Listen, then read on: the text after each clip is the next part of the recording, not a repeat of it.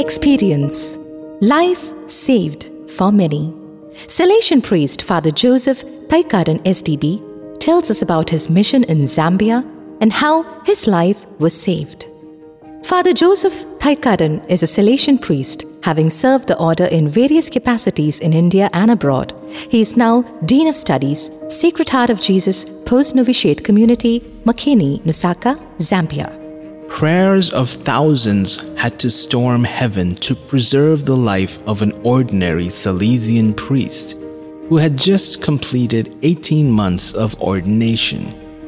God heard those prayers with a greater purpose of making him intercede for the lives of the poor. I was ordained a priest on 31st of December 2006.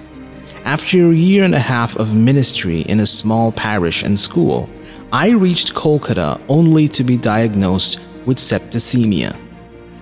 Doctors predicted no way of comeback, but nurses who were active Jesus Youth members along with the JY team all over the world and Salesians forced God to go back on his decision by storming heaven with their prayers and sacrifices.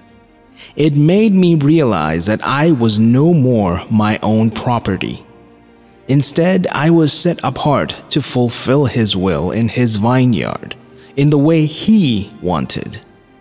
With that openness, I had the opportunity to work among the Santals, Bengalis, Adivasis living in the Indian states of West Bengal, Sikkim, Bihar, and people of the neighboring country of Nepal. All these missions brought me fulfillment in ministry, worked out as means of holiness, blessed me with happiness and peace, and great satisfaction of effectiveness. I could present myself as a priest available to minister sacraments to Catholics of different languages, cultures, as well as to migrant workers, get involved in formal education at schools and colleges, train and create job opportunities for poor and school dropout youth, help in the formation of young brothers on their way to priesthood, and work for the welfare of socially and economically backward people. A call within call. A trigger in my heart, never experienced before, happened sometime in 2018 on the invitation that read, "The people of Zambia need shepherds," which I shared with my superiors and priest friends who, without exception, guided me to pray and discern in the light of the Holy Spirit. It took 2 years of prayers, novenas, retreats, and spiritual guidance regarding this call to be available for the more needy and poor. Today I am in Zambia. Ours is the vice province of Zambia of Salesians of Don Bosco, consisting of 4 countries, namely Zambia, Zimbabwe, Malawi, and Namibia. All these glorify the Lord of creation for his magnificence in natural beauty. But the hallmark of these countries is poverty. Let me concentrate on Zambia, where I am placed for the ministry. Zambia is a small country with a population of 18.09 million within an area of 752,618 square kilometers. COVID-19 could not be a concern, though there have been a total of 200,049 positive cases and 3,484 COVID-related deaths so far. Because around 2 million Zambians, 11% adults and 14.6% children, are affected by HIV and AIDS. Every year, 1 million die only of HIV/AIDS. So we can say that malnutrition due to extreme poverty is the alarming situation of the whole country. When I reached Zambia, I was placed in a Salesian community at Chingola, Copperbelt Province.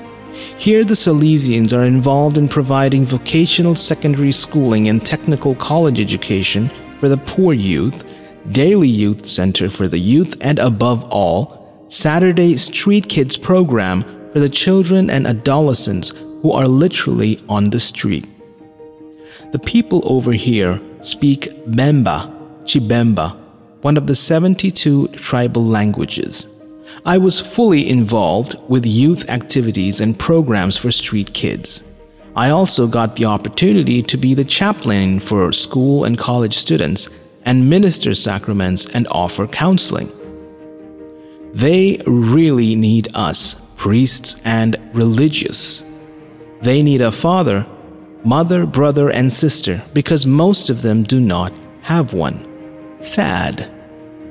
A good number of children are born outside wedlock, whether Catholics or non-Catholics or non-Christians.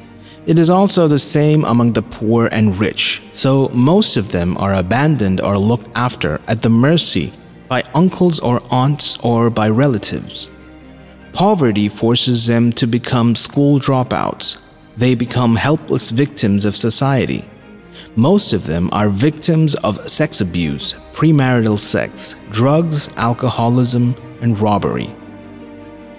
Every afternoon, the youth center welcomes these youth and children to give them love in the form of guidance, counseling, prayers, sacraments, teaching basics, providing various entertainment, sports, games, theatricals, music, etc., which would, in one way or another, prevent them from being victims of abuse. At least for those few hours, they are free children of God. Another group I interact with is the vulnerable children brought from the streets on Saturday morning. We divide them into groups, keep them happy with various fun activities, training in various talents, competitions of various types, stories and prayers, etc. They are given facilities for a good shower with necessary toiletries. They are also provided with a sumptuous meal. We also try to put them into schools and try our best to return them to their homes. Another fulfilling experience as priest is celebrating sacraments, especially Mass for the people of the parish. They celebrate sacraments. The celebration involves their body, mind, heart, and soul. They have great esteem for priests, God-person for them. Thousands still wait for the ministry from priests. We are also engaged in giving retreats. There are a lot of vocations coming in, but the families and societies from which they come make it very difficult to sustain their vocation to be a priest and religious. If not with spiritual accompaniment of these candidates, we cannot make them realize the gratuitous gift of vocation. Now I am engaged in teaching and formation of these religious candidates too. I want to be called Moses. I want to be called Moses because I was drawn out of deep waters. Just before leaving for Zambia, I got the opportunity to bid goodbye to my family. On the compulsion of my nephews and nieces, I went swimming in the nearby pond. Due to my own negligence, I lost control of my senses in those deep waters. I met the doors of death. But the good Lord extended His help through the hands of my nephew. If not for him, I would be dead today. I was reminded of the psalm in which David prayed. Psalm 18 verses 16, He reached down from on high, He took me, He drew me out of mighty waters. It was like Jonah taken out of the water to be His messenger for Ninevites.